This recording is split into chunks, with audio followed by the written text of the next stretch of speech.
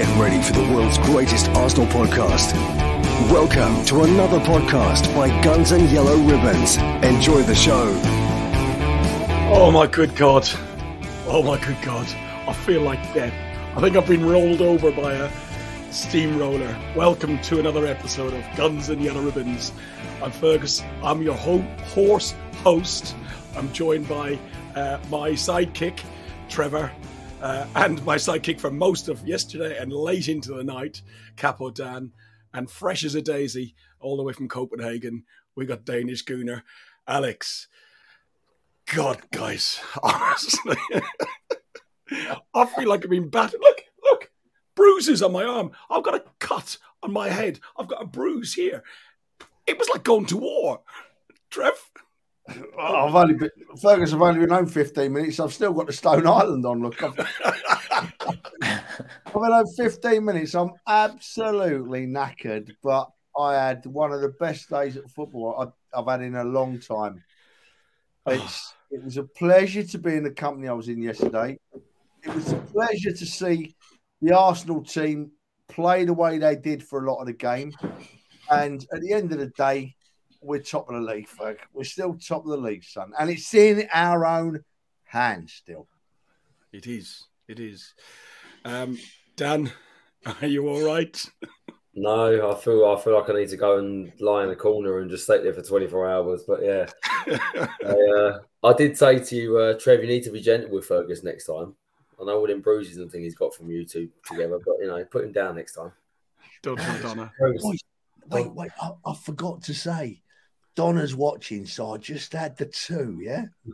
2 pints, yeah. 2 pint, Trev. Yeah, 2 pint, Trev. Alex, you're looking very fresh. Non-bruised, no scratches, no nothing. I might be a bit more fresh, but I'm still mentally drained from that game yesterday. It was a crazy game. It was. Look, we're going to talk Liverpool, and we'll probably touch slightly on the upcoming West Ham game. But it's all about the title challenge. We're in it for 8 more games, and as Trev said, and as you said on the bottom here, Alex has done all the work on this one, and Dan's put a bit of work in. I've done very little. I've grabbed some pictures together. I've just driven a car all day. But yeah, it is in our hands. We started off in a place called the Church, Trev. And this bunch of Gooners in a very, very partisan It was Easter. Ferg, it was Easter. You've got to go to church on Easter Sunday, haven't you? Come on. We did. Take the whole war tonight on. You thought we had done a wrong in there, didn't you? You what, mate?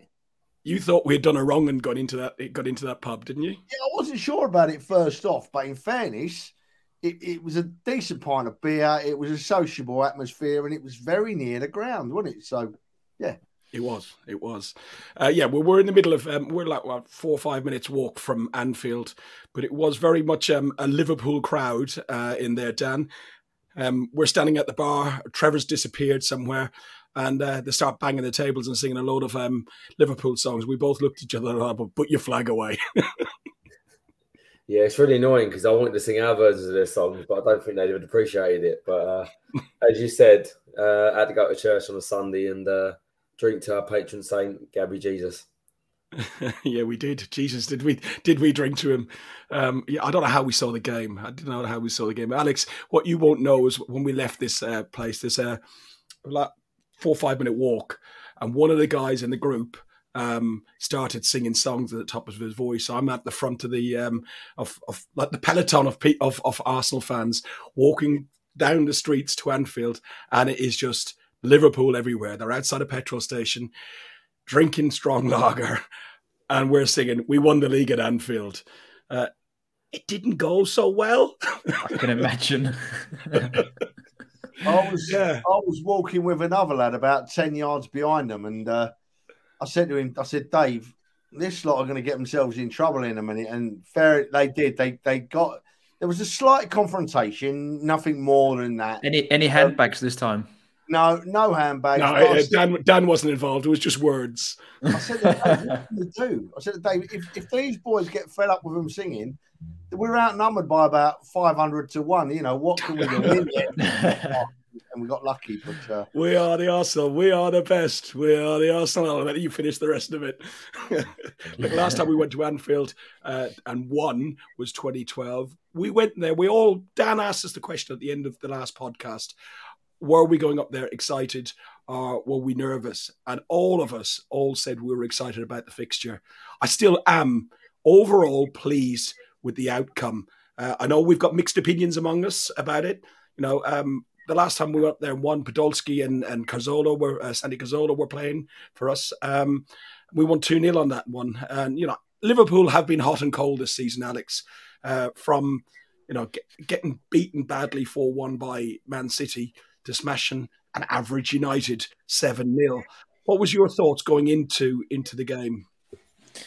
Yeah, as you said, they've been hot and cold this season, but mostly when they've played at Anfield, they've been hot, so they've been really good at home. So, yeah, I knew it was going to be a difficult match, and we really had to play our best football and play football the way we want to play football, because we knew if we had their crowd going and if they play football the way they do at the best on the club, then it will be a difficult game.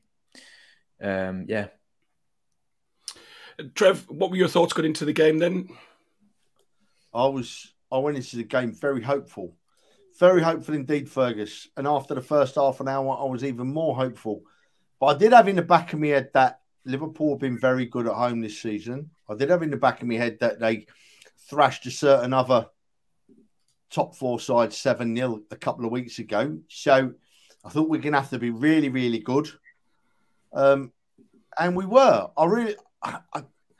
I couldn't see us losing the game. Honestly, couldn't see us losing the game. Well, until about the last 10 minutes, to be honest. But I went full of hope, Fergus. Full of hope. Not yet expectation, right? I think we're not far off of going to games like that with an expectation to get something out of the game. We're that close. At the moment, I'm not quite at the expectation stage, but I've a massive amount of hope when I go. I've got no doubts that we're going to put on a show. And if we don't come away with the win, then we're going to put on a show, And, yeah, I'm in a good place with it, mate. I really am. Dan, it was the 25th. It was a commemoration day for the 97 that were who died as a result of the Hillsborough disaster, and Arsenal, in the classy way, obviously paid respects and dropped off flowers the day before to outside the memorial, outside the ground. There was a lot of banners and stuff gone around the stadium to signify the 97. So that was type going to have an effect. We were worried it could have a positive effect for the Liverpool support. But they weren't that noisy, were they? I don't think they really are that noisy. We've touched on it a few times that they sing their song at the beginning, they sing their song at the end, and then in between, they're not that different to any other place.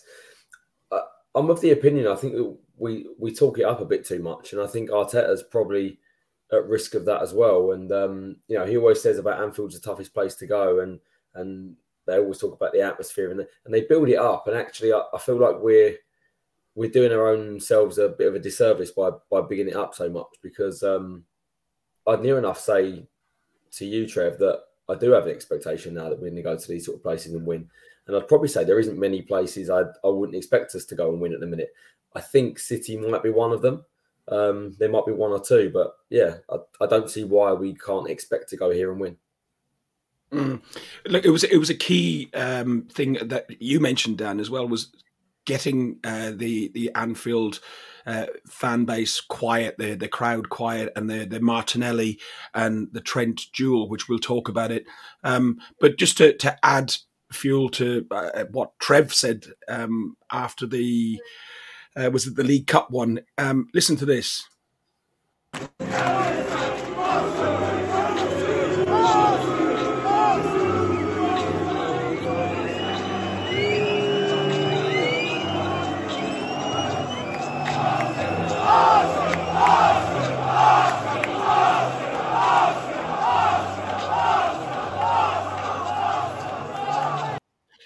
Trev, you said the PA system was loud. You said that we'd outsing them. We did it. Take yourself off mute, Trev. Every episode. You've done it again, Fergus. Hey, come on, boys. I've only been home 15 minutes, and I had a big 2 pints yesterday. We did the away support yesterday. I thought was fantastic.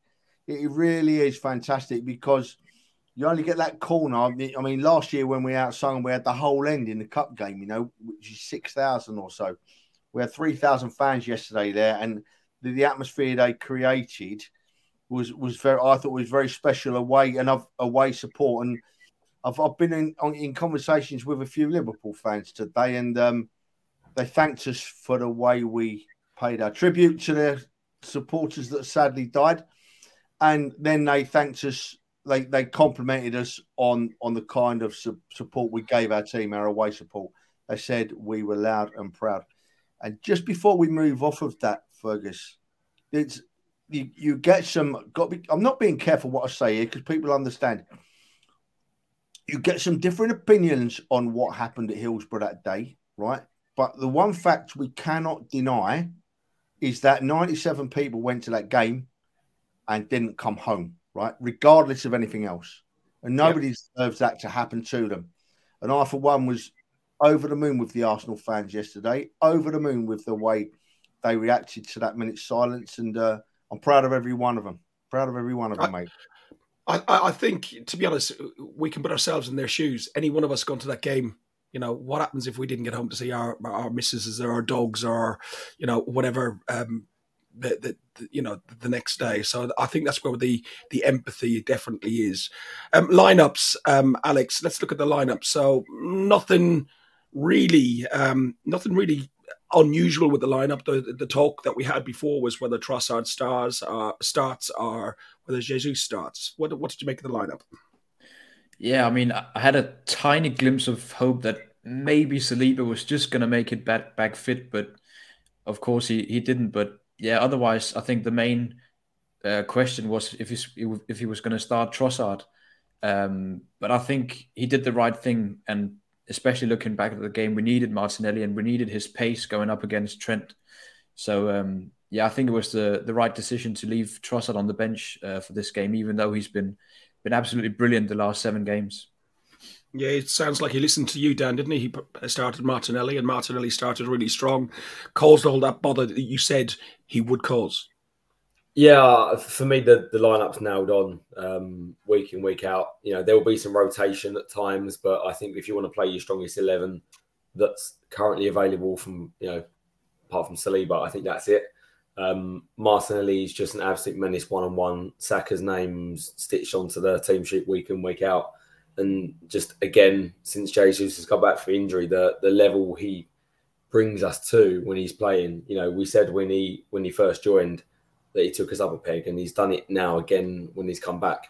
And not only has he done that, he's added a couple of goals to it as well. So if that continues, then that lineup's not changing. Yeah.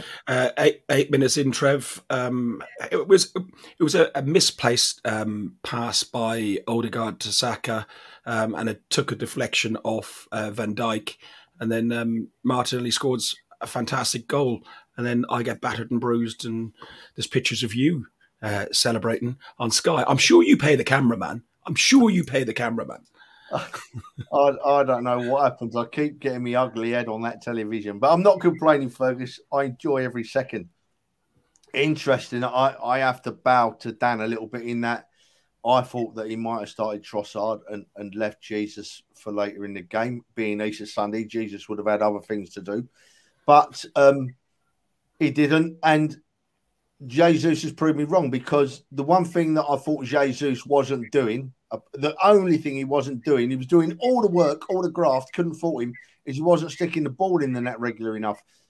But as Dan just rightly said, he scored 2 in 2 games now, and that is what we want. I back down now and I say, yeah, you've got to play Jesus ahead of Trossard. You've got to put him in if he's going to score goals and work like that. Fantastic. The Martinelli goal, mate, it was a great finish, and he showed his strength a bit, didn't he? Because he had to really hold the defenders off and get his toe on it at the right time to put it past the keeper. I thought it was a tremendous goal, a great finish. It was an intelligent run as well, to be honest with you. If you see the way he made the run, Trent was playing near enough in like a Zinchenko type role for Liverpool in that first half, and he was coming in centrally. And Martinelli near enough followed him in. Jesus had space out on the left for the opening sort of 10, 15 minutes. And Martinelli was making those runs off of Trent all day long. Literally, it's near enough like he followed him around the pitch just because he knew he could beat him. We go on the 12th minute, the 17th minute, the 20th minute. We have more and more opportunities, and the pressure. We really put the pressure on them, Alex. What were you making of that? You know, we'd taken the lead, and we were just pushing to get that second goal. Yeah, I think we took the control after the 1-0 goal, but still Liverpool started to crawl their way back into the game a little bit. They had like a massive chance in the 20th minute where Robertson was completely free through on goal and just missed the shot. So we it seemed like we had control of the game, but then still Liverpool had their chances as well. And I think up until when we scored the second goal, I think they were getting more into the game, Liverpool. Ben White had a yellow card as well.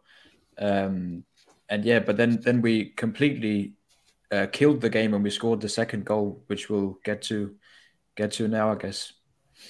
Yeah, well, if you do talk about killing the game on the second goal, we scored 2 goals. We're 2-0 up at Anfield. You think, job done, don't you?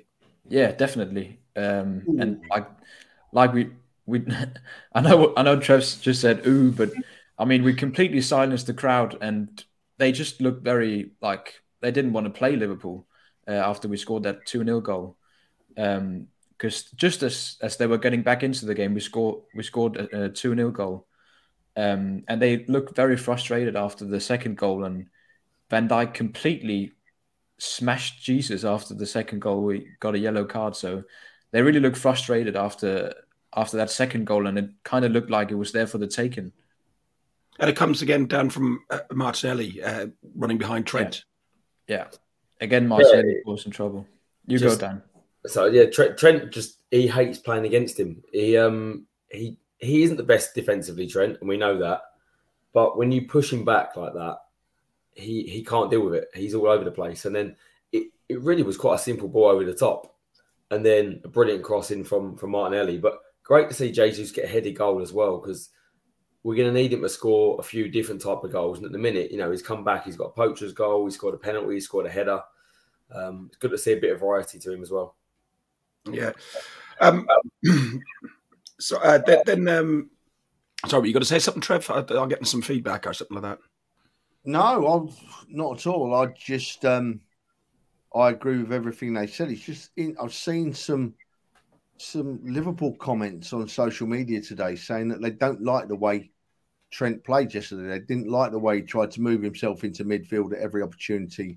It shows it's a funny old game, doesn't it? Because that's exactly what we've been praising Zinchenko for all season. And I think Trent, as you rightly said just now, is trying to copy a bit of the movements Zinchenko gets, and it didn't work for him yesterday. But then again, I'm not sure it worked for us yesterday either, to be honest.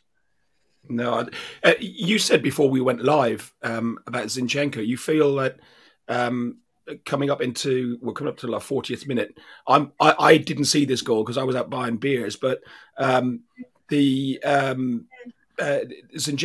you feel was slightly at fault. Do you, Trev?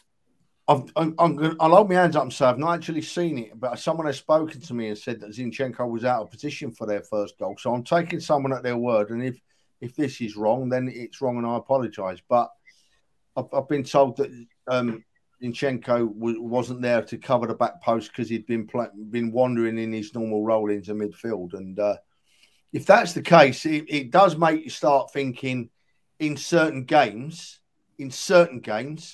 and this is debatable, I know, but in certain games when we come up against the Liverpools at Anfield, where we know that they have like 12 players when the crowd gets going, is there a case for playing a more defensive left back? And if we want to play Zinchenko, let him play further up the field and move someone else out. I don't know. But it's an interesting thought. It's got my mind wandering a bit because, as we rightly said, we were 2-0 up. If we go in at 2-0 at half time yesterday, we win the game, right? We win the game. I've no doubt about that. We'd beaten the crowd. We were beating the football team. Everything was in our favour. We were playing so well. We were playing prime Arsenal football. And then we give away that goal just before half time and it changes. And I know we're going to have a debate about Xhaka and what happened just before in a minute. So I'll leave it at that, Fergus. But we were that close to going in 2-0 at half time. And that's just made me think, is there games where we could play a more defensive left back? I don't know, but it's in my head. It's going around my head a bit. I think it's like we. Sorry, I think there's a point to it about potentially playing Tierney in I know him. Games. Yeah, about playing Tierney in bigger games because of his sort of defensive stature. But that isn't, I don't think, an issue with Zinchenko. I think that's an issue with the system we play. And if you're going to play that system, there's so many positives to it. There's obviously a weakness to it as well. And that's one, in that in transition very, very quickly, he is going to be out of position defensively because he'll be in the centre of the pitch. So where they do win the ball high up the pitch, he's not ever going to be in that position. And I think wherever he plays, whether Tierney plays, if they are moving in centrally, that won't change.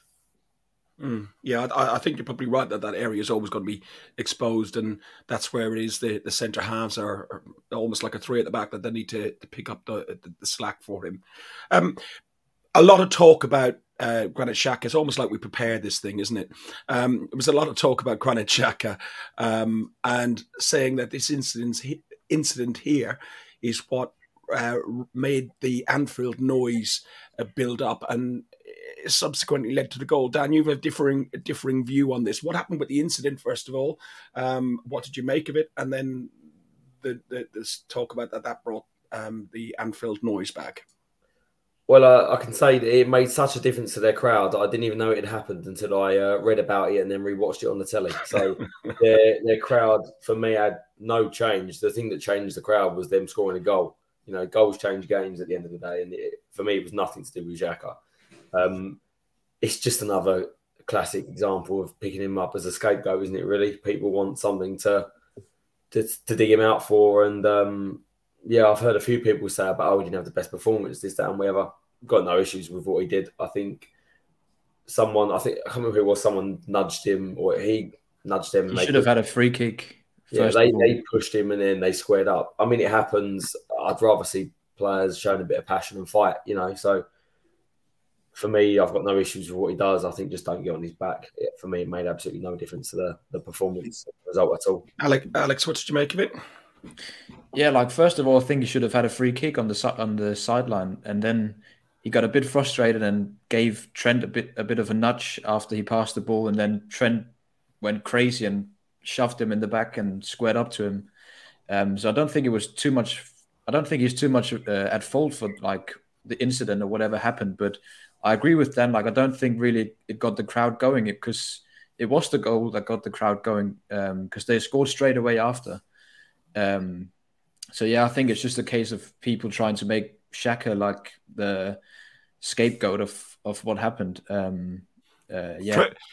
Trev, we were there, and to be honest, the only noise I heard from Anfield was a roar coming when they scored the goal when I was at the bar. But that was it. I didn't hear any major commotion over it. Did you? Ferg, this bit I have watched back because I had my doubts, right? And I've watched it back, and I can categorically state right now, right, that Dan and Alex are exactly right. What happened with Granit Xhaka and Trent Alexander-Arnold, right? Those two players really, right? Alexander-Arnold and Xhaka should actually be praised. Right? And I'll tell you why.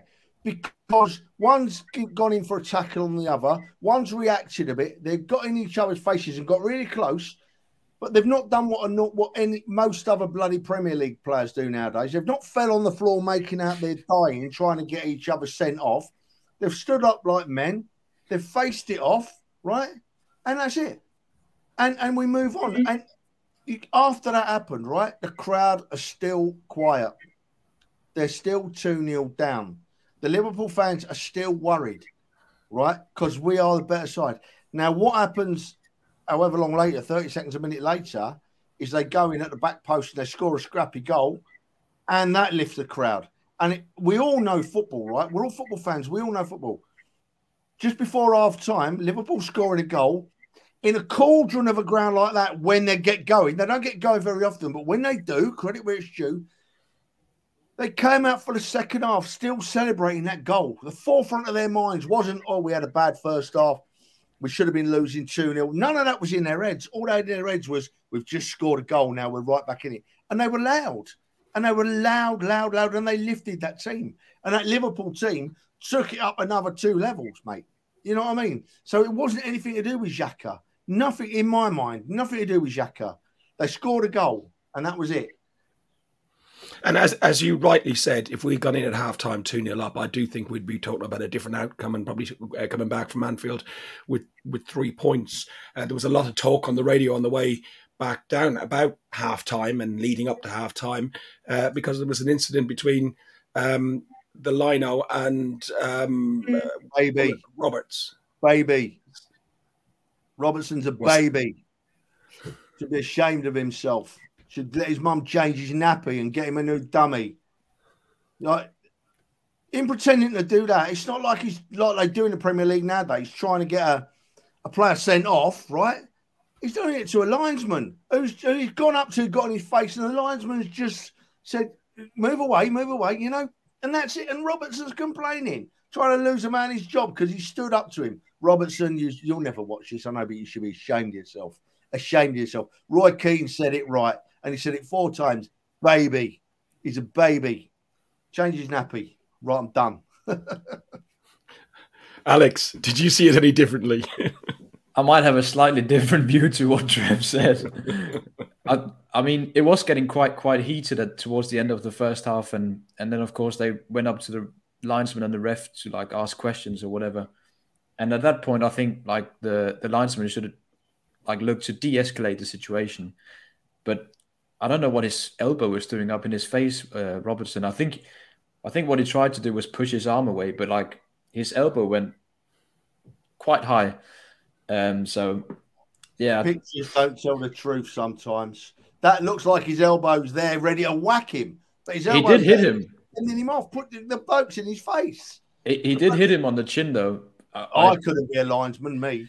I'd last about 10 minutes. I couldn't either. But I still think, like, you don't want to see those things from, like, the referees and stuff. And I think it will be suspended or... I think we should see more of it. You want to get in the referee's face? Mate, I would have been fuming if it was an Arsenal player, though. I can understand why Liverpool fans are frustrated. I'd have given him man of the match if it was an Arsenal player. I'd say his arm was in an unnatural position.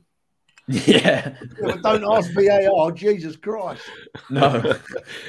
So we go out the second half, and 52 minutes in, Rob Holding, we're defending, I think it's a set piece, and Rob Holding makes what's called a clumsy tackle.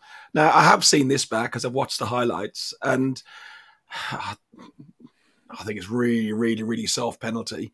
I can see it not given. Dan, you've watched the game back. What's your thoughts on the penalty? First thoughts were soft, but watching it back, I don't think it's soft. I think it's going to be given as a penalty all day long. It's not a bad tackle. It's just, as you said, really, really clumsy.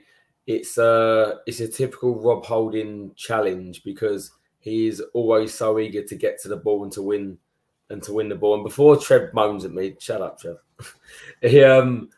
There's a positive coming. And what I actually said in my notes was it's a real big shame because I think Rob Holding had a fantastic performance. And all of the worries that I mentioned about him before the game, he shut them up. But that's the sort of mistake that worries me because he is a little bit clumsy. It can happen to anyone, right? Anyone can do it. It just happens to him a bit more often than the others. But yeah, it didn't go in, but we got away with one, I'd say, by them not scoring that. Yeah. Well, that clearly we'll talk about that as well. But Trevor, what did you make of the penalty? Again, as I said, I thought it was very, very soft. I thought Jota or Jota or whatever his name is, made a meal of it. It's be a silent J, by the way, Dan. A silent J. Jota. Look, mate, I said it on the last podcast. It was another typical modern day football penalty. It wasn't a tackle. He brushed him. Jota made himself bump into him. Holding had his leg out, and he didn't trip over him. He touched him, and down he went. And that's what happens. And they're given. I find it infuriating, and I find it infuriating when they're given 40 Arsenal as well, but not quite so infuriating for obvious reasons. Right, but I do wish that there's no way we can cut it out, because, Dow's nailed it here. It was a clever penalty, and we see it all the time, don't we? It was a modern day football 2023 penalty. He got touched. He felt a touch. He's gone down, hoping for the best, and he's got it. I feel Dan's right. I feel for Holding because he had a cracking game, and I feel for Holding because it happened to him last season with that Hun-Min Song bloke. Just brushed him, didn't he? I don't think he even touched him, did he? And he went down, So I feel for Holding because he's going to get tarred with a brush he don't deserve to get tarred with. But Dan's exactly right. He had a cracking game, Holding, apart from that. Yeah, Alex, I don't know if you could hear it, but we were singing Rob Holding's name an awful lot. Jota. There we go. Look. Jota. Dan, you concentrate on here rather than typing on YouTube. Alex. I've got to chat to the fans as well, Oh, come on. Alex, Rob Holding, or Yolding, as we like to call him. Yolding. Could you hear us? Yeah, I could hear it a couple of times, and I completely agree. He had a cracking game, and especially the way the game went. That's where that's where he has his force. That's where he's the best defending crosses in the box and clearances. Where he has his struggles is when we play high line because he hasn't got the same pace as Saliba. But the way the game went was perfect for Rob Holding because he's one of the best at what he does, clearing the ball in the box and just defending. But I agree with it was a clever penalty. I don't think he was aware of Jota coming in for the ball. Jota, yeah. I think it was a penalty. At first, when I saw it, I thought he dived because I didn't see the contact on the leg, but he did really sort of kick him in the back of the leg. So I think it was fair enough. But Ramsdale with the mind games completely threw Salah off, and luckily he put it wide, but I think it was a sign of things to come, and it was a warning sign for us. I thought we really have to step it up now after the missed penalty. Well, here's a question: if he scores that penalty, do you think we lose that game? Yeah, I think so. The momentum, and if you look at the second half, there's some of the stats that we had 4 shots in the second half in comparison to 13 in the first half. Possession figures, they got more possession of the ball, and you could feel the nerves. We knew what the nerves were like. We're in the away end, and with 15-20 minutes to go, I kept on just looking at the clock. It was. What do you think? Asking me? No, well, he asked the question, so that's why I was going to ask him his answer. But he doesn't know how to communicate properly, does he? I was going to let others jump in. I like to let others have a go, Ferg, but never mind. I think if they score that penalty, the game changes, but also it forces us to come out. And it could have quite easily have gone, then they go on to win, but also could have quite easily meant that we go on to win, which is why I asked that question. But we gradually got deeper and deeper in that half. And I think for, up until the 80th minute, we were comfortable. But then there were some, the subs from Firmino and a couple of subs that we had changed the game for us. Because I actually felt that even though we were deep and we were really hanging on, we were still quite comfortable. I felt like we defended very, very well. And in terms of clear-cut chances, they came for them in the last 10 minutes. And I know people are going to criticise Arteta for his subs. I think the Tierney one should have come earlier, but I don't think you can criticise him for the Kiwior one because he's done it a few times where he's gone to 5 at the back and it's worked. So, hindsight's a wonderful thing to say, oh, it didn't work out, but it's worked for us so often that I can understand why he did it. Kiwior, maybe was he ready to play at Anfield? That could have been a mistake. Is there anyone else that could have come on, or No, there isn't really. There isn't another defender that he could have brought on. That's the thing. Trev, they got far more physical in that last half hour of the game, and once they'd missed their penalty, there was some harsh tackles in on Saka and a few other ones like that. I just want to, Fergus. I just want to put this comment up from Spencer. Welcome, Spencer. I'm glad you found us, mate. Glad you found us. I hope you're enjoying what we do. The first part of your statement there, Spencer, is that I personally never lose sleep over what Mikel Arteta does, mate, because he's got us from being a somewhat mid-table side to being top of the league in a matter of no time. So what Arteta does will do for me. But the second point, he has got a bit of a point here, Spencer, boys. It'll be interesting to get your views. Sorry for taking over again, Ferg, but he took Odegaard off and put Kiwior on, right?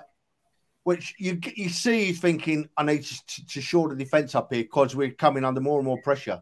But for me, if I'm not arguing against what Arteta does here, I'm just looking at it from a different angle. If you take a midfielder off and put another defender on, we saw it a lot under Wenger. What you do is you lose your outlet for when you're under pressure. So if you do win the ball at the back, one of your outlet players further up the field is gone. So, so they haven't got to cover so many areas because you've got an extra defender back there. But when we win the ball, you've got one less to get it forward to.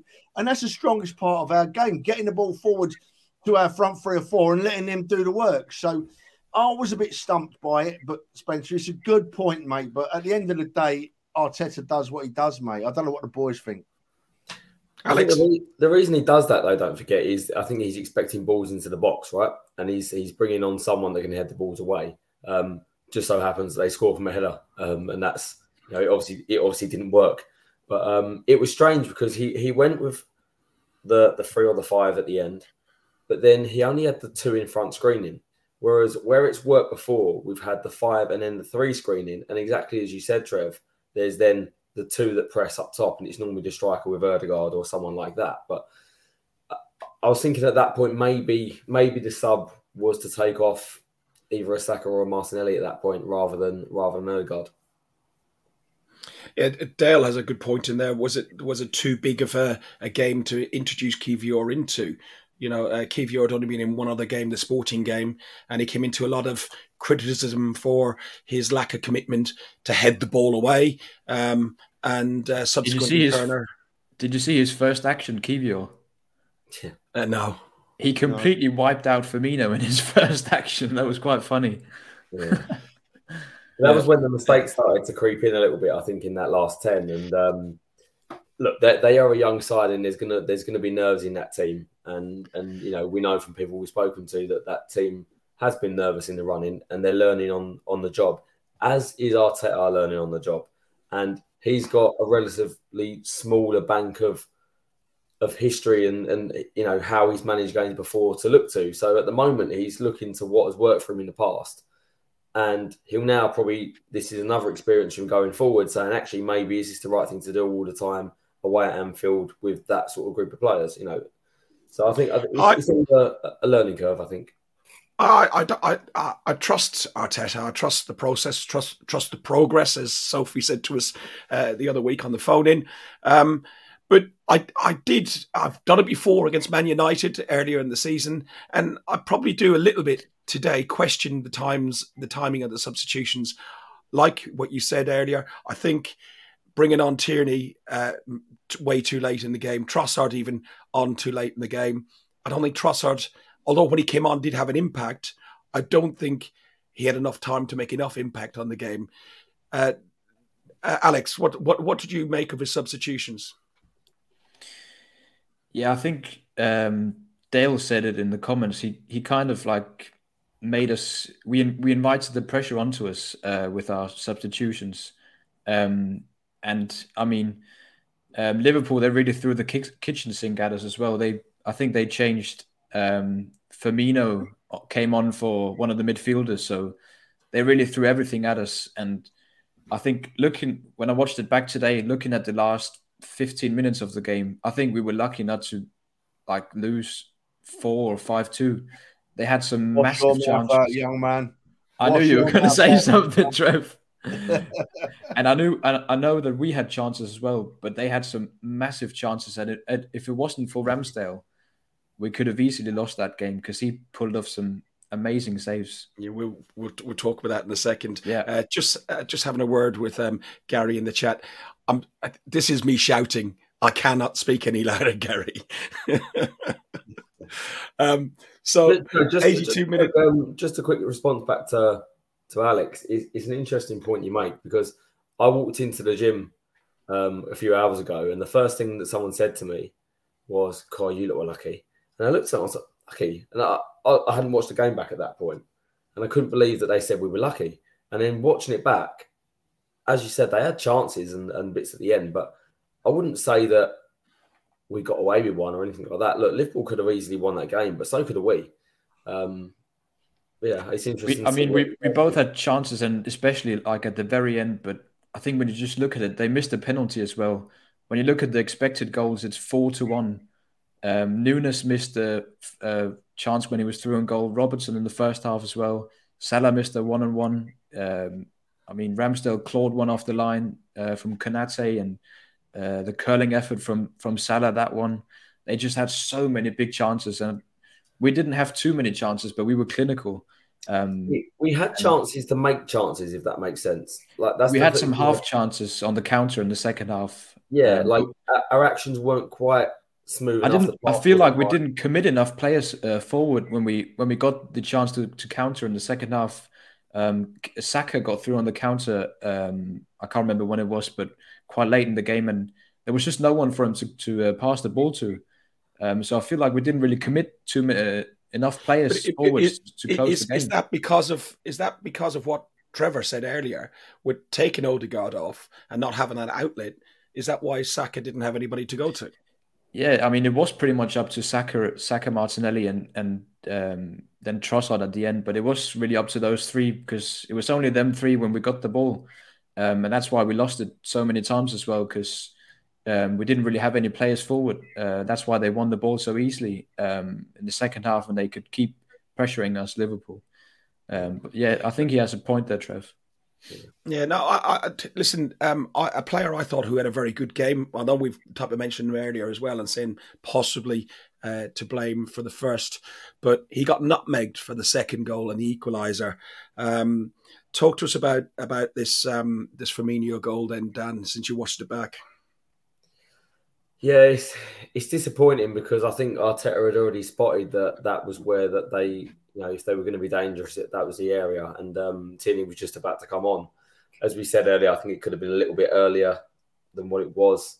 Look, if there's one guy you can't criticise, I think it's Zinchenko. His passion is what we all love as fans. He's a fan on the pitch, wearing the shirt, living the dream for all of us. And I'm not gonna criticise him. He's been fantastic. Similar to, you look at Trent, as we said, for Liverpool, the amount of people that sort of wax lyrical about Trent a couple of years ago and how good he was going forward, but they know his defensive area is his frailty, and it's going to be the same for us with Zinchenko at times. But it's disappointing to concede a goal to a clip ball into the box, and it's just one of those where the players running in momentum when you're attacking the ball, and if you get your head on the ball at that point, it's definitely going to go in. But disappointing to concede a goal in the air, I'd say. If it was a well-worked goal or a good shot, I think you might accept it a bit better. But yeah, for me, it was just not how I expected us to concede if we would concede. Now, Trev, thoughts on the goal, and also we touched on Ramsdale. Thoughts on Ramsdale's performance because he kept us in the game. I feel for Zinchenko because that happens to everybody now and again. They get megged. It happens, nothing more than that. And then of course it comes in the box and we know what happens next. As for Ramsdale, I thought, you see, if you're going to be a good side, if you're going to be a really, really good side, as has been proven in recent years, you need a really, really good goalkeeper, right? You need the top of the pile. And I thought that Aaron Ramsdale showed yesterday that he was, in my opinion, the best goalkeeper in the country at the moment, if not in Europe and bigger. He seems to have grown into this season, and his calmness as well. He's not a panicker. He's calm. He celebrates a save, but apart from that, he's calm, and I love to see that. So proud of his performance yesterday. I think that I've spoken about it before about our young players and their experience, right? And there's no doubt we're a lot more experienced now than we were a season ago, right? But there's still going to be times when our young manager and our young team not get caught out of it, but maybe just have that little bit of lack of experience. I said it earlier and I'll say it again, right? You've got to recap on this, right? This is a Liverpool side, right? That beat another top four side 7-0 a couple of weeks ago. They got a cracking home record this season. Yes, we know too well their fans can be really quiet, and they were quiet in that right up until the end of the first half. But the second half, I mean, credit to them Liverpool fans, they become Liverpool's 12th man. They really did. They really urged their side on. And that clearly lifted their team, and then maybe we dropped a bit too deep because then we're on the back foot for the rest of the game. But I think it happens to every team, To sum it all up, I just think that at the end of the day, we've come away with a point. I'm not upset. I would have loved us to win. We're 2-0 up. But I can see the reason why we didn't win the game in the end. We didn't win the game because we came up against a really quality Liverpool side second half. Let's put it another way, right? Any other team, apart from maybe Manchester City, playing that second half against Liverpool, right, would have conceded more goals than we did. Right? I'm sure of it, right? You put any other Premier League team out there, apart from Man City, credit where it's due, and I think that Liverpool play that well, they score more than one goal. And that in that second half. And we've got to use that as a credit to our team and a credit to our players. I'd have loved us to win. We were 2-0 up, but we didn't. We've got a brilliant goalkeeper. We've got a brilliant football team. And I'm moving on now, Ferg. I'm moving on. I can still in our hands. I'll say it again. I was going to say, more or less on a final note of the game, finished 2-2. The stats were as follows. We had 41% possession versus 59, and we had 9 shots, attempts on goal against their 20 attempts on goal, 6 and 5 on target. So pretty even on the on-target side of things. But Trevor, simple question, 1 point gained or 2 points dropped? Oh, 1 point gained. Absolutely. 1 point gained. No doubt. Wanted 3, could have had 3. At the end of the day, I look at that game. I look at how it went. 2 different halves. 1 point gained all day long for me. Dan, we drove back from Liverpool this morning, and we tried to justify and say, yeah, 1 point gained. I am more adamant about that. You couldn't talk after the game last night. You were that annoyed at first. And, do you feel it was a point gained or 2 points dropped? Absolutely 2 points dropped. And, well, Mr. Trev, unfortunately, positivity or not, there are some things I think you can't be positive about. And I think leading 2-0 in any game when you're in a title run-in and you have to just keep winning, you have to find a way to win. And it just felt like a massive, massive blow so late on that I felt just throughout the second half, I really felt like we were going to hang on and win that game. And it just came with 2 or 3 minutes to go, just felt a bit gutting. You can see the reaction of the players as well, how disappointed they were. And look, don't get me wrong, it's fantastic to feel that we've gone to Anfield and now we've come away disappointed at only getting a point. Couldn't have imagined that a few years ago. I think a lot of people are absolutely spot on the beginning of the season that we would have taken this result. But we're not at the beginning of the season now. We are in a title race. We are top of the league and we've got one aim and one aim only, and that is to win this title. And if we want to win this title, we have to win games. So that's where the disappointment comes from. Not with the team. Absolutely proud of that team and fantastic, fantastic performances yet again from so many of them. And anyone that wears that shirt has been fantastic this season. So it isn't disappointing with them. It's disappointing in the situation, because I felt like if we won that game, that would have just given us the next level kick on to go into those next few games. I think we'll beat West Ham. I think we'll beat Southampton. But imagine going into Man City knowing that even if we lose, they still wouldn't be able to go above us. And at the moment now, it just gives them a sniff. And it doesn't take much in the title race to change momentum. And it can be, you see in a game, a little tackle can change momentum. You see in the title season, one result can change momentum. And it just gives them that little bit of a boost to Man City to say, okay, they're going to keep chasing. Alex? Lyle knows.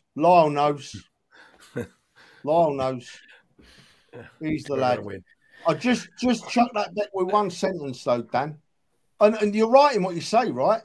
We lost 2 points. We drew the game when we could have on a first half performance we should have won. But imagine if we'd have lost it. Then it really does change the perspective. We didn't lose. We didn't lose. We drew. So yeah, I could see your point, and well, you can look at it from either side and put a good. Yeah. Can I throw that back to you, Trev? Because if we lost, other than off the field, in terms of momentum, as I've just said, can be a huge thing. But in terms of looking at the league, if we lost that game or drew the game, got that point, does it make a difference? Because at the moment, if City win all their games, they still go ahead of us on goal difference, right? So a point or goal difference, I can't see us clawing the goal difference back. I don't think it makes a huge amount of difference other than confidence going into the next few games, right? And a lot of people saying in the comments about City will drop points. I don't think they will drop points other than potentially our game. I think the others for them are nailed on. Brighton away and Brentford away are tough for them, but the rest of them, I fully expect them to win pretty much all of their games. And I think that we're going to probably have to do somewhere close to that as well. Alex, a point gained or 2 dropped. Yeah, there's so many perspectives on this. I think the boys have spoken about it. When you're 2-0 up, it's always disappointing, and especially when we concede in the final, like in the last 10 minutes of the game, it's going to feel like 2 points lost. And also, like when you're top of the league and you have City chasing you down, it's always going to be 2 points lost when you don't win a game. But looking back at the game, especially watching it back today, I think it is 1 point gained, because they could have easily have won it in the second half yesterday. But yeah, it's in our hands, and it's in City's hands as well. They can do the job themselves as well. And I agree with Dan. They do look very good, but we have to remember it's the Premier League. Everything can happen, and they've got Champions League. They've got tough games. They're playing Bayern tomorrow. Hopefully they'll go deep in the Champions League, and they'll go deep in the FA Cup, and hopefully having focus on 3 different tournaments will make them drop points eventually. But they do look very good, and it's difficult seeing them dropping points. But I'm clinging on to the hope. Let's hear what Mikel Arteta thought. We started the game exceptionally well, dominated it, took the game where we wanted, scored the first one, continued to play the way we wanted to score the second one, and that was the moment to kill the game. And just before halftime, we give them hope. We conceded the goal, and they generated some belief in this special atmosphere and a stadium. And the second half was a very different story. You need your goalkeeper, and you want to win and be in title races. How many times Alisson has done what he has to do? You have to have that. You have to have those magic moments from the keeper. We have some exceptional moments from players today as well, and to win in grounds like that, you need that. I think that's more or less what we've said, isn't it, really? In the sense that how important the keeper is, how impressive we were in the first half. And, goals change games, and we just weren't good enough in the second half. Some media outlets are reporting that Arteta has called his players out, but I think that's just clickbait. We left there, and we ended up going on a bit of a hunt for a friend of ours, Trev. Yeah. And they're watching. Sarah and Mark are watching. Sarah, you have my complete sympathy, sweetheart. Mark, you're a bad, bad man. You're a bad, bad man, Mark. We had to march halfway around Liverpool looking for you yesterday, son. Take over now, Fergus. You tell them. So we ended up in finding Mark. We were in a chip shop at the other side of Anfield, and we get a phone call saying, and all we could make out was Harry's, and we didn't know where this was. And I said to the lady, "Is there a pub around here called Harry's or something like that?" She went, "What, the King of Harry? King Harry?" I said, "Yeah." I said, "Oh, you don't want to be going in there. You lot will get stabbed if you go into that place." And I went, "Oh my good God!" And this is where our friend is. Now, if you look inside this pub, it's quite red and white. It's got lots of lots of Liverpool sort of stuff on the walls. This is what it's like on match day.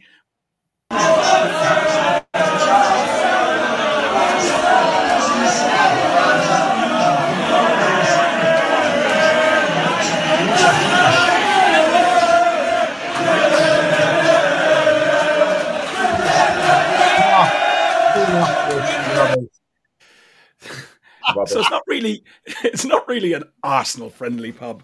I don't think it was welcoming many away fans. And yeah, we ended up in there.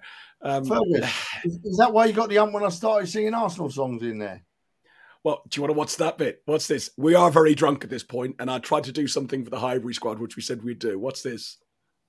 Right, we're in a bar somewhere in Liverpool. We are the Arsenal.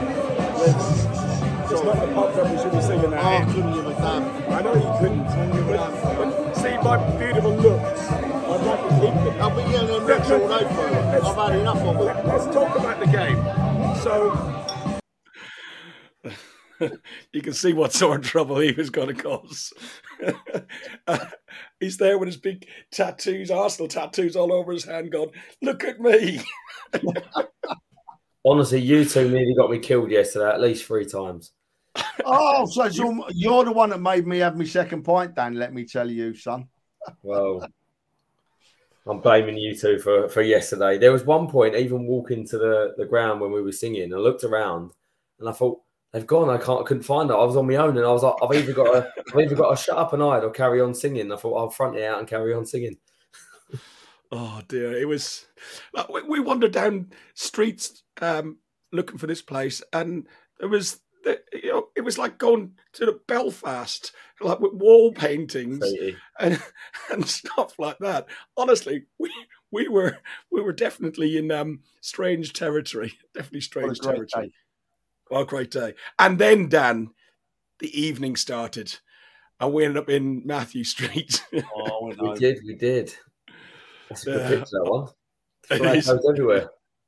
Flag goes everywhere. We're in a bar in is it McCooley's or something like that it's called, in Liverpool. Careful. And this watching careful. You weren't Trev wasn't with you, was he? Boys. That's all I asked, boys. Thank you, boys. Take note, Connor. 2 pints and then you went home, right, Trev? Yeah, that was it. And they're doing the Santi Cazorla song, the real song, but we had to stand on the tables and the chairs and go, "Oh, Santi Cazorla." I left about, I don't know, 10:30, 11 o'clock, I think. Black cab driver wanted to charge me 50 quid to get back to the hotel. I told him what I thought of him, and I told him I'd get an Uber instead. But I wouldn't want you in the cab anyway, Fergus. So that's probably why he said 50 quid. Yeah, true. Guys, look, we've got West Ham on Sunday next, but then after that we got Southampton at home, Man City away, the huge game midweek, Chelsea at home. They're talking about that could possibly be moved. We don't know. And then Newcastle, Brighton, Forest, and the final game of the season, Wolves. What we thinking then, Alex? We're thinking West Ham. I'm thinking they're there for the taking. That's my Irish accent coming out because I'm really tired. I'm not teenagers. No, I think they're definitely there for the taking. The last home game, they lost 5-1 to Newcastle. So I really expect us going there winning. Nothing else.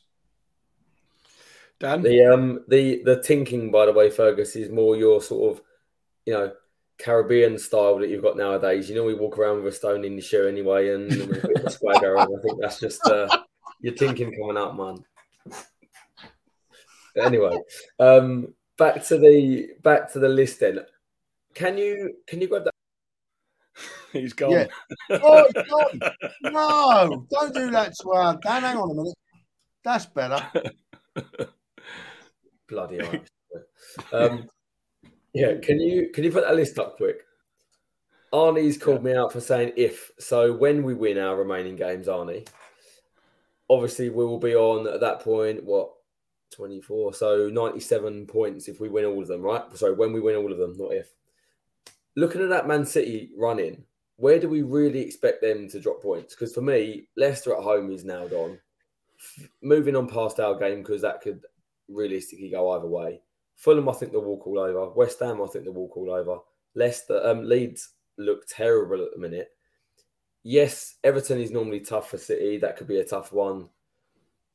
The aways, Everton, Brentford, Brighton, I think are their tough ones. Chelsea, I expect them to smash Chelsea at home. So we're looking at those last sort of 3 away games on that list as potentially times where they could drop some points. And that is a big if with Man City. So we are looking at needing to win all of our games and not losing to City, which is absolutely a big possibility. And we are fully capable of doing that. But this was why I said I was so disappointed in us dropping those 2 points, because it now just puts a little bit more pressure on us on every game. And that's the only thing that I just feel is building a bit of pressure. And with a young side, you don't know how that's going to affect them. Trev, we need some positivity. Yeah, mate, listen, I don't need to look at City. I think City will draw at least 2 of those games because I think they've got a lot else going on, right? They've got a lot else going on. And I think they'll draw at least 2 of them games. And for me, right, glass half full. West Ham we win, Southampton we win, City we win, Chelsea we win, Newcastle we draw, and then we win the rest of the season. So we drop 2 points the rest of the season, we win the title. That'll do for me. And I'm not going to change my mind until we lose one of them games. I really think that City, people are saying City is the key game, but first half, Arsenal from Liverpool yesterday beat Man City. I'm certain of it, right? Second half Arsenal from yesterday against Liverpool get turned over by Man City. But Man City don't have the crowd that Liverpool do. They'll have a full stadium in the Etihad and it'll be loud, but it will not be like those Liverpool fans. So I think we can really go to City and do something. I think more of a key will be Newcastle away because Newcastle are looking extremely good. Extremely good. They've got the best young manager in the country after Arteta, and he's got them playing. So Newcastle will be the key for me. What you talking shit for? See, that just goes to show your negativity, Fergus. Negativity. You're no good. Oh. Listen, are the PGMOL going to have to issue an apology to Arsenal at the end of the season? Forgetting to draw the lines on could be crucial. Well, I've got that down, right? I've got it written down. We must mention it. We shouldn't have to. We shouldn't have to mention it, right?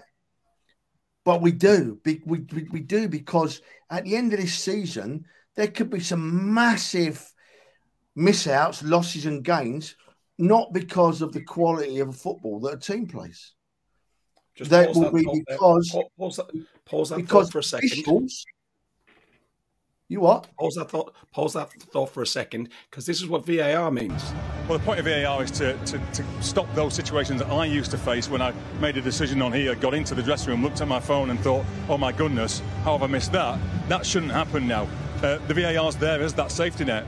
But what I don't want is situations where, there's some situations that could split opinion 60-40, not only in the public, for you guys, for the players, the coaches, also for the officials. And one VAR in 1 week will recommend a review, and in the same week a different one won't. And I think that would create a situation where people lose faith in what it's for. What are you talking foolishness for?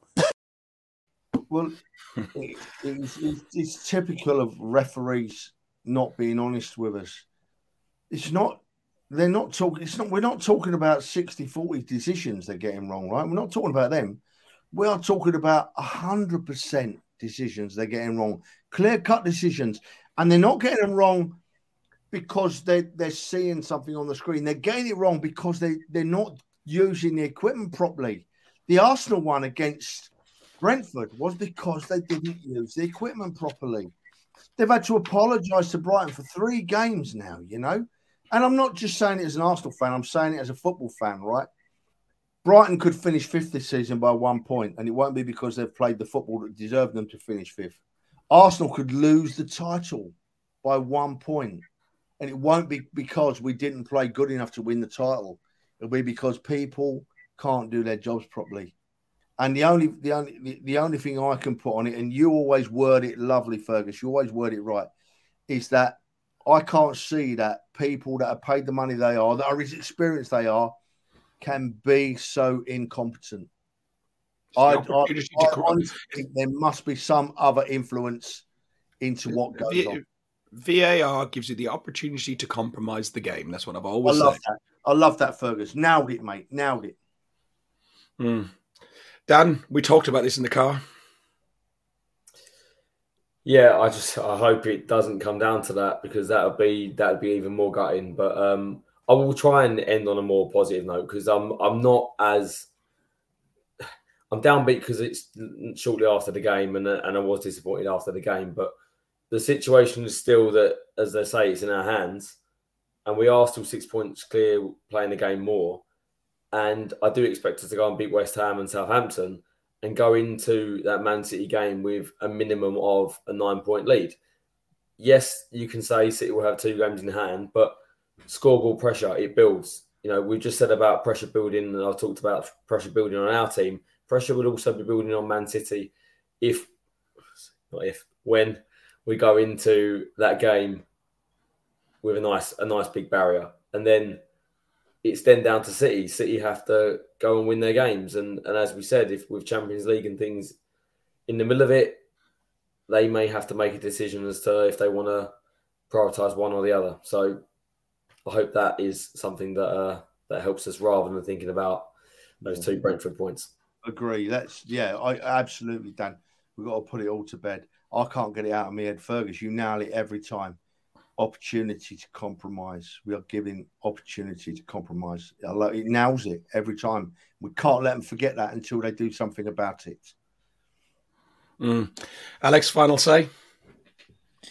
No, I just have to agree, and yeah, like Dan, I'm clinging on to the hope that City will get tired and lose focus on the Premier League, and hopefully lose some points.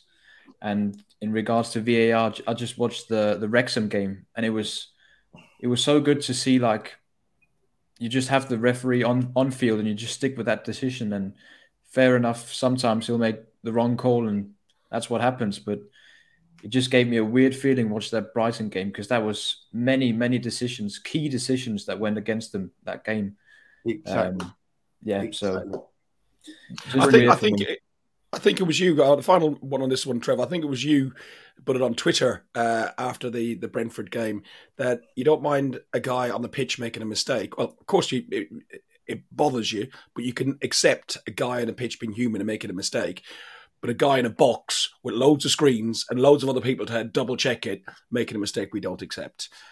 Absolutely, man. I'm sorry to cut you off. You can't stress it enough.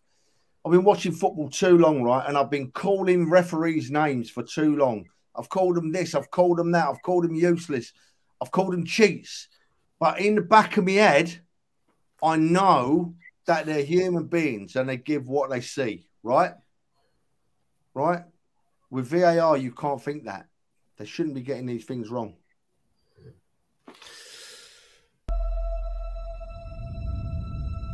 God, seems like 1,000 years ago. I fought my way out of that cave, became Iron Man. Realized I loved you. I know I said no more surprises, but I was really hoping to pull off one last one. The world has changed. None of us can go back.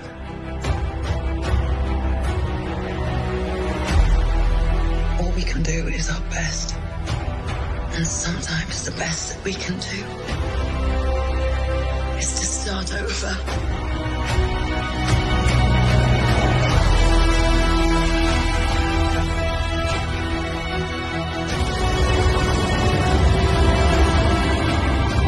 I saw all these people die.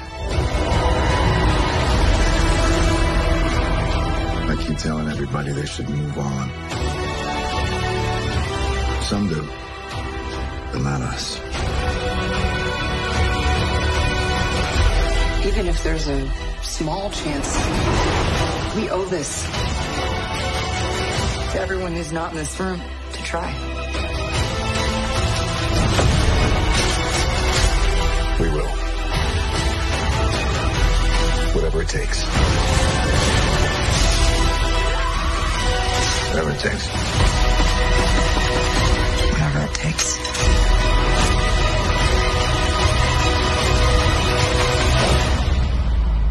Whatever it takes.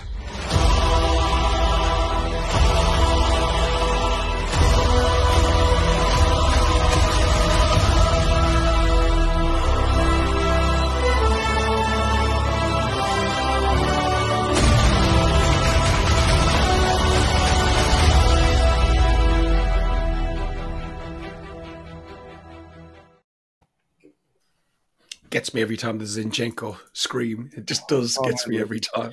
You've got to warn me. Future, will you bloody warn me, please? Oh, boys, look, let's all smiling. We've got nothing not to smile about, have we? We're top of the league. It's still in our own hands, right? And we're right in it. We're still right in it, right? And I'll take that all day long. We're the Arsenal boys, the Arsenal. We are still registered at Company's House as the Arsenal. And that is what that was interesting, actually. That was interesting. We've got a WhatsApp chat with Andy Kelly and Mark from Arsenal History, and they write a couple of books. There's the Royal Arsenal, this book here. That's Mark and Andy's book, and they also have what's the one that you've got, Trev? Oh, my Bible is this one. It's the complete record of the Arsenal. It's about 2 or 3 years behind now. It was published 2 or 3 seasons ago, so it hasn't got the very latest in it. But it's just chock-a-block full of statistics. Andy Kelly is an amazing keeper of Arsenal records and has an amazing knowledge, along with Mark, of the Arsenal Football Club. I often have to ask them questions. One the other day, and I wasn't quite sure the answer. And we have a little group, Mark and Andy and myself and Fergus, and I asked the question, and within 30 seconds, it was answered. It was answered. They are such knowledgeable chaps. Yeah, buy the books if you want to know about the Arsenal history. Buy the books and look on the website, the Arsenal History. Great website. Just put it in Google, the Arsenal History. But you'll be in it for hours. Hey. A question in the chat from Lyndon. Have we heard any more about the Chelsea game being moved? All I know is a source who gives me a lot of information about fixtures said that the game will be moved to Tuesday, the 2nd of May. It'll be an 8:00 kickoff, but nothing has been announced. Nothing has been announced officially by the club. It's less than 3 weeks away. I don't know. My phone has just been banging and buzzing with people asking, should I change flights from Australia, America, Africa? I that's not my call, I'm afraid. You're going to have to take that yourself. But it is very poor form for them to do this with such short notice, and especially when the game was already moved for TV to the 5:30 kickoff. You're a bad man, you are, Fergus. You trying to hold all them tickets from that Chelsea game? Do you know what, Fergus? I would be very surprised though if it was Arsenal Football Club. For me, it will be more to do with the TV making up their mind what they're doing, or authorities outside the Arsenal Football Club. But you've hit the nail on the head, mate. And the Arsenal do it really well. Arsenal praise and encourage and communicate really well with our overseas fans, both closely and further away overseas fans. They've got their banners all over the stadiums. The new stadium wrap has got all the overseas supporters clubs on it. and they're all towards the end of this season. They're all booking flights and all booking tickets. So we really should somehow get them the knowledge, shouldn't we? Not us, the football world. Whoever is in the power that be should sort of say, right, forget about teleschedules, forget about this, forget about that. We're going to make a decision and give these people some notice because they deserved it.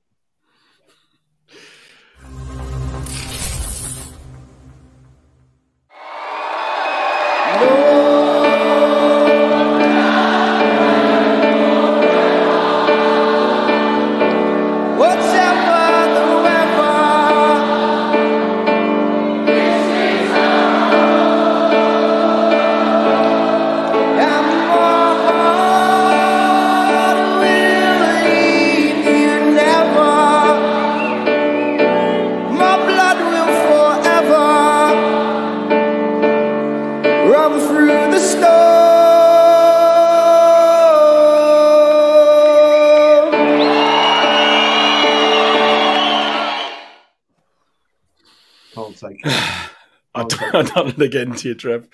Right, listen, we've overshot again by about 15 minutes. It seems to be the average overshoot that we do. We actually covered the game quite well, I think, in the hour, and then we just went on to the usual Gooner debate and the stuff. Alex, thank you very much for all the effort and the work that you put in to help me for this podcast with such short notice. Yeah, cheers, Alex. No problem. I know as well. I know you had heavy heads today, so no problem. And Dan input and dictation as we're driving down the M1, saying, "I'll stick this in the WhatsApp group."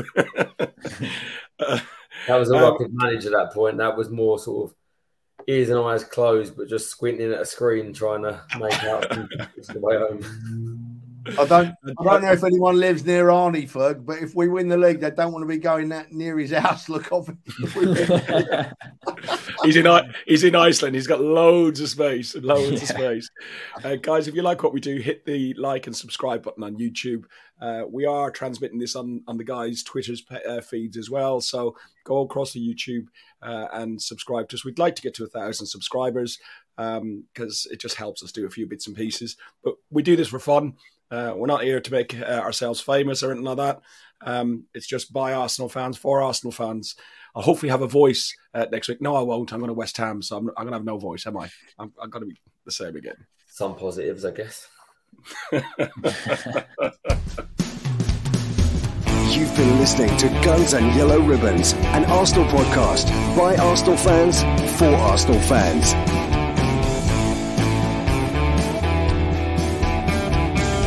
Follow us on Facebook at Guns and Yellow Ribbons and Twitter at Guns and Ribbons.